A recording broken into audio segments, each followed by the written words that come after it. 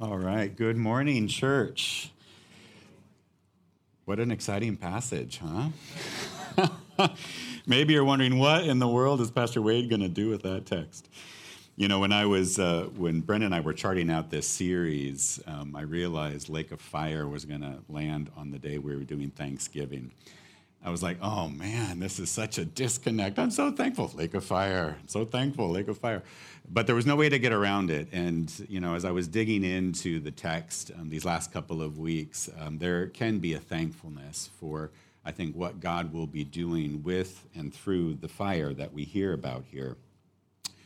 We are almost near the finishing line of the beginning and the end series, and today is the Lake of Fire. Let's do a little review in a different sort of way. We sort of have two teams in the book of Revelation. You've got Team Dragon, who is in Babylon. And Babylon, again, is Rome, but Babylon is an archetype for systems that are opposed to what God is doing in his work in the world. Babylon carries out the mission of the dragon. The dragon is Satan. The beasts, there's evil rulers, evil systems, Nero specifically, and propaganda, the marketing, if you will, that props up this system of injustice. So that's Team Dragon, and they're represented as being in Babylon. The second team is Team Lamb, and Team Lamb is in New Jerusalem. Here we see that God is on the throne, that the Lamb is at the center of the universe, that there are faithful witnesses, those who are following God, those who both were faithful and died because of their faithfulness, and those who were faithful and didn't perish, but this big multitude of faithful witnesses. We have the woman who has multiple meanings, from Eve to Israel to the church. And then finally, we have New Jerusalem, this future ideal city representing new creation. So two tensions here, Babylon and New Jerusalem, the dragon and the Jesus. So that's the game plan as we go through and as we step into the Lake of Fire. Now, next week, we get to finish in this wonderful story of hope. We get to go into Revelation 21 and 22, that God is making all things new. Today, not quite as much fun. What has to happen before new creation fully arrives? So in order for that to happen, judgment must be rendered. I think of judgment this way. God's judgment functions within his broader plan to reconcile all things. God's judgment is aimed at healing, is aimed at refining, not just evil and systems of injustice, but that very thing in our own lives, to refine us so we are ready for new creation, to refine us so that we can live in the New Jerusalem. What in us needs to be burned away? These chapters, Revelation 19 and 20, are more so about what happens, the judgment, than about how it happens. We'll hear about the Lake of Fire today. Now remember, Revelation is apocalyptic. It's symbolic. It's prophetic, not so much in a predictive sense, but a truth-telling sense, and it's a letter. So while it is quite difficult for us to understand some of the metaphor and symbols, it would have been understood by its original audience. So Revelation 19, just for summary's sake, we see that the beast is defeated. The beast is thrown into the fire. The beast, in a literal sense, back then was Nero, but it's nations that are against God's ways. And this is about justice, not revenge. This isn't about God getting back at them, but this is about justice being rendered.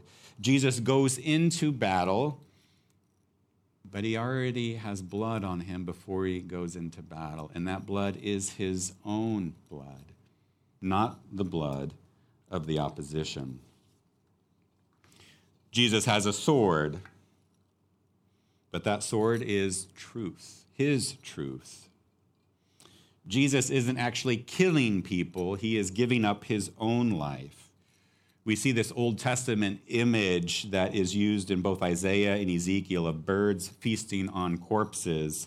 And it's an image of destruction, an image of evil being ended. In Revelation 21-6, the passage right before some of the verses we're going to get to, we see that the faithful witnesses, those followers of the Lamb, they reign for 1,000 years. Now, the millennium, this 1,000 years, is only mentioned 3 times in Scripture. And so I just caution people not to sort of form a whole theology around what this millennium is, but it's this 10 times 10 times 10, this number of completion, meaning it takes a long time for God to complete his purposes in this world. So far, we have 2,000 years from the time of Christ. It is taking a while, but he is still working. So if beasts are nations, what does it mean for a nation to be tormented day and night? What does it mean for that to happen? What does that look like? How do you torment an empire? When we get to 21 and 22, we'll see that all of the nations are, in fact, around the throne worshiping God. So something is happening between 19 and 21 and 22 that God is working at, and we get this image of fire in it. Richard Bachman talks about this in terms of the millennium. He says, the theological point of the millennium is solely to demonstrate the triumph of the martyrs, that God's people will eventually be victorious. Now let's go into 7 to 10. This is a few verses before we get into the reading that Anita did. And thank you, Anita, for the reading. Thank you, Solomon, for your prayers. Verse 7, when the 1,000 years are over, Satan will be released from his prison and will go out to deceive the nations in the 4 corners of the earth, Gog and Magog, and to gather them for battle. In number, they are like the sand of the seashore. They marched across the breadth of the earth and surrounded the camp of God's people, the city he loves. But fire comes down from heaven and devoured them. And the devil who deceived them was thrown into the lake of burning sulfur, where the beast and the false prophet had been thrown. They will be tormented day and night forever. So again, what does it mean for the nations to be tormented day and night forever? This is an image here that we find in the Old Testament. Remember, Revelation has more references to the Old Testament than the whole of the New Testament. By some counts, over 500 references. And this is a picture found in Ezekiel 38, where there is the cleansing of Israel itself, cleansing the heart of Israel and returning them from exile. Magog is a nation and Gog its king. But for John, these are representing 2 different nations from the 4 corners of the earth. Basically anything that is not of God, anything opposed to God. Now, why is Satan released? In verse 7, Satan is released from prison. It seems a bit bizarre and difficult to understand. But in some way, it seems like it's a part of God's plan to ensure that all evil, every trace of evil, is rooted out in the world, not one stone unturned, allowing for the transformation and the welcome of the new heaven and the new earth. Satan, the accuser, will do all he can to prevent that from happening and must be destroyed. Now we'll get to the passage that Anita read for us, verse 11 to 15. And this part of Scripture is often called the white throne judgment, the great white throne. We had talked about the day of the Lord a few weeks ago. There are little d day of the Lord's where there is judgment. But this is the big day, the final judgment, if you will. And God is on the throne. And the dead were judged according to what they had done.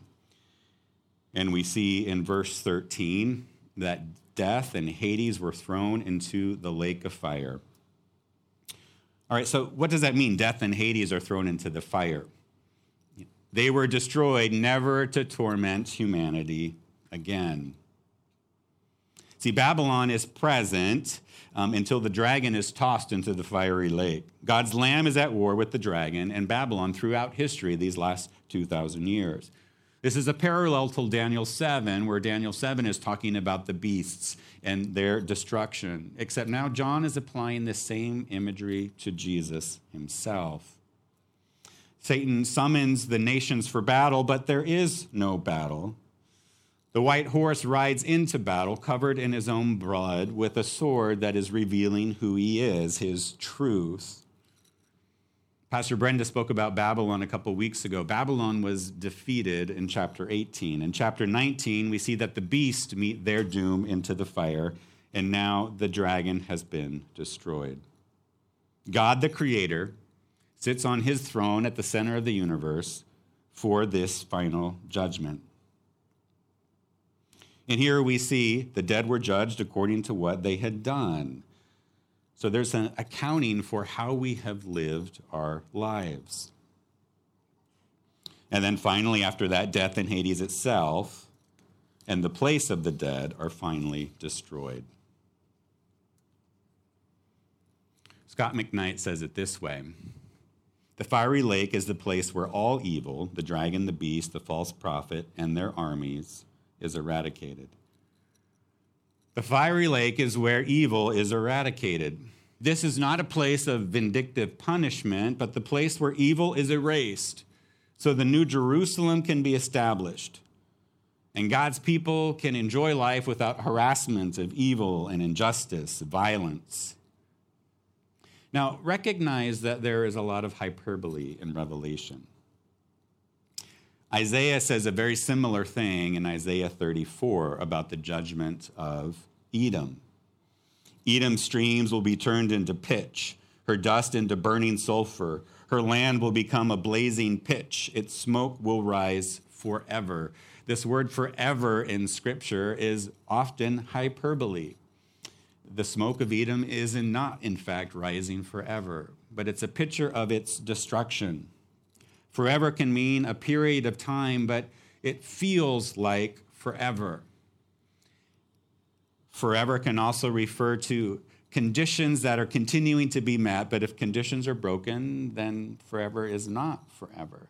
So when we read forever, think about maybe ways that we talk about forever. I haven't seen him in forever, right? I haven't eaten in forever. And so sometimes there's this similar language of hyperbole that we see in Scripture and in these passages as well. Paul Spilsbury says this: by using extreme images to depict God's response to evil, John forces us to come to terms with the magnitude of the problem of sin. Sin is not just some small thing. It infects all of what we see around us. And so God wants to cleanse that part of the world out. The purpose of the judgment is to make it so clear about God's opposition to evil. Once that has happened, God is fully revealed. Evil has been cleared out. New creation can fully arrive. New Jerusalem is here. What we have known in part will now be known fully. Remember, this journey of heaven and earth were split, right? During the fall, God had created us good. He created his creation good. Sin enters the picture, and all of a sudden, heaven and earth are no longer together. And yet Jesus' plan is to continue to bring heaven back to earth, and we see that throughout Scripture. We see it in Jesus' prayer. Your will be done on earth as it is in heaven. And then we get this completely overlap of heaven and earth next week. But before that can happen, judgment must be rendered.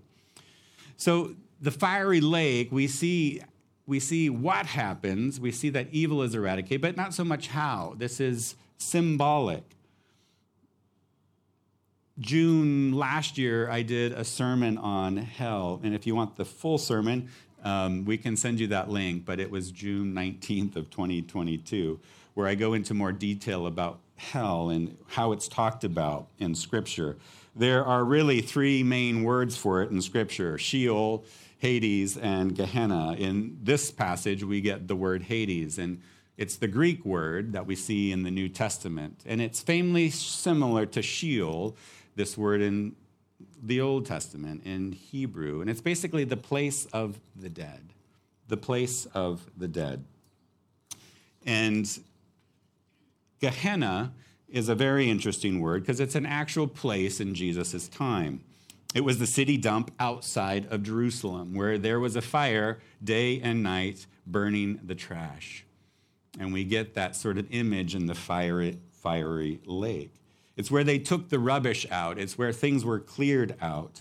Gehenna was also the valley in the Old Testament known by the Israelites for worshiping other gods. Sacrificing children to these gods is what happened in this place. So it's a symbol of where evil is happening. It's a symbol of a trash dump. It's a symbol of things being burned up. And these are fires in Gehenna that are lit by human hands. It's an inevitable way of life that evil leads to our own destruction. When hell is spoken of in the Bible, it's always used to warn religious people. Speaking of hell is used to warn religious people. It's never used to motivate non-believers to turn to Jesus. See, there are parts of old creation, there are parts of our world that are not going to make it into new creation. What are the things in our current world or in our lives that are not going to make it? We'll spend some time reflecting on that later. But you begin to think of it now. What will not make it into New Jerusalem in our society? Where do we see oppression? Where do we see evil? Where do we see manipulation? Where do we see taking advantage of others? Where do we see income gaps so great that we've got people in extreme poverty in our very city? What is not going to make it in? And then, in a more personal sense, what in our own life is not going to make it in? So there are, sort of many views of hell. And I'm not going to go into a ton of detail on these. These are three main views, 3+1 views of hell. The one I grew up with is basically labeled eternal conscious torment, meaning that those who are unsaved will be tormented forever. They will be eternally conscious, aware, and they will be tormented. This is what we get sort of in Dante's sort of writing, right? This view here really is not so much based in Scripture as it is in writings over the last 2,000 years. But I've put scriptures there that adherents of these views will refer to. I'm not going to talk about that more right now. Again, this was in the sermon from a year ago. A second main view is annihilationism. So in this view, evil is destroyed, right? For eternal conscious torment, evil still exists. It's just cordoned off. It's just moved away. It's moved outside of the city. It's not in New Jerusalem. But annihilationism, evil is destroyed forever. It no longer exists anywhere. And the fire is used for destruction, whereas in eternal conscious torment, it's meant to bring suffering. So you will no longer be conscious in this. It will just end. It will cease to exist. And there's some scriptures there that support that. The third view is ultimate reconciliation, where everyone lives forever. The unsaved will be refined and restored into new creation. So evil is converted. It is transformed. It is redeemed, both in the world and in our lives. And the fire is used as a refiner's fire for restoration. And you can see some scriptures that are used there for that as well. I think it's helpful to hold these things loosely, but feel free to dig into your own study. I have lots more on that. I would say the eternal conscious torment, for me, has the least biblical support of any of those views. Because basically it says that your finite sin, your sin in this world, however long you might live, your finite sin will be punished forever, infinitely punished for finite sin. And to me, that just conflicts with God's view of justice in Scripture. It just does not connect. So finite sin, to me, cannot justify infinite torture. Skye Jethani says it this way. He says there's absolutely no biblical support for the notion that eternal torture is just the consequence for our sin because the God we've sinned against is eternal. But to be honest, sort of eternal conscious torment is what I grew up with, and it's what sort of got me to start my relationship with Jesus. Now, I didn't so much have a relationship with Jesus, but I just knew I didn't want to go to hell because our church spoke a lot about it, and it sounded awful, and I didn't want to go there. And so for me, my salvation became about avoiding hell, but not really living into new creation, not really bringing new creation, really just a gospel of sin management and not a gospel of transformation. Fear, though, can be a powerful motivator. Religions love to use fear. Sometimes the workplace loves to use fear because it is powerful, but there is a more powerful motivator, and that is love. That is God's motivation. Also, eternal conscious torment really sort of says that heaven and hell are things in the future. And I've known people that have experienced real hell right here, right now, from what they've gone through, but also real heaven. Jesus prays heaven on earth, and we can experience glimpses of that heaven now. Now, I want to look at the fourth view there, purgatory. It's not so much a view of heaven and hell, and there's not so much scriptural evidence for it. It's the traditional Catholic view of this refining process, this purifying process that will allow for people to enter into new creation. Matthew 12:32 is one verse there that might sort of reference this. But I have found it a hopeful and helpful way to think about how does this actually happen in our own lives and in the world? How does that refinement happen? How do we go from evil, the nations being thrown into the fire, to all the nations being around the throne? How do we ourselves, though forgiven and still sinning, how do we go from that to actually into new creation where there is no more sin, there is no more death, there is no more suffering? So I find the concept helpful and an interesting way to think about this. In our men's group, the Saturday before last, John Tang has been leading that lately, and he lifted up this quote from Pope Benedict, which says this: "It seems clear that the fire of the judgment of which the Bible speaks is not a form of punishment beyond the grave, but rather the Lord himself, whom we encounter at the moment of judgment. But if we consider the matter clearly, just what does that mean? It means that when we come face to face with the Lord in judgment, all the straw and hay of our life will be consumed, and nothing will be left but that which is truly lasting. It means that we are transformed by our encounter with Christ into what we really could and should be." So the fire isn't so much punishment, but the fire is purifying. You know, as I've studied hell over the years, sort of how do I make sense of it personally? And this is as close as I can to understanding the concept that hell is the love of God refused. Hell is the love of God refused. I'm convinced that nobody that calls on God for mercy will be refused. Do we get a second chance to follow Jesus after we have died? Scripture is not clear about it. We're not sure how that judgment actually takes place. In this passage here, it talks about everybody being judged for basically how they've lived their lives. We see references to Jesus after his death on the cross descending into hell and bringing good news to those that are there. We see that ultimately every knee will bow and declare Jesus is Lord. But God also respects our free will. He respects our ability to choose or not to choose his love. And this seems to be an important part of how God has created us to begin with, as he placed us in creation at the garden, whether to choose or not to choose. And this kind of aligns with how C.S. Lewis depicts it. He says, "All that are in hell choose it. The doors of hell are locked on the inside." But we have to hold loosely how this will all happen.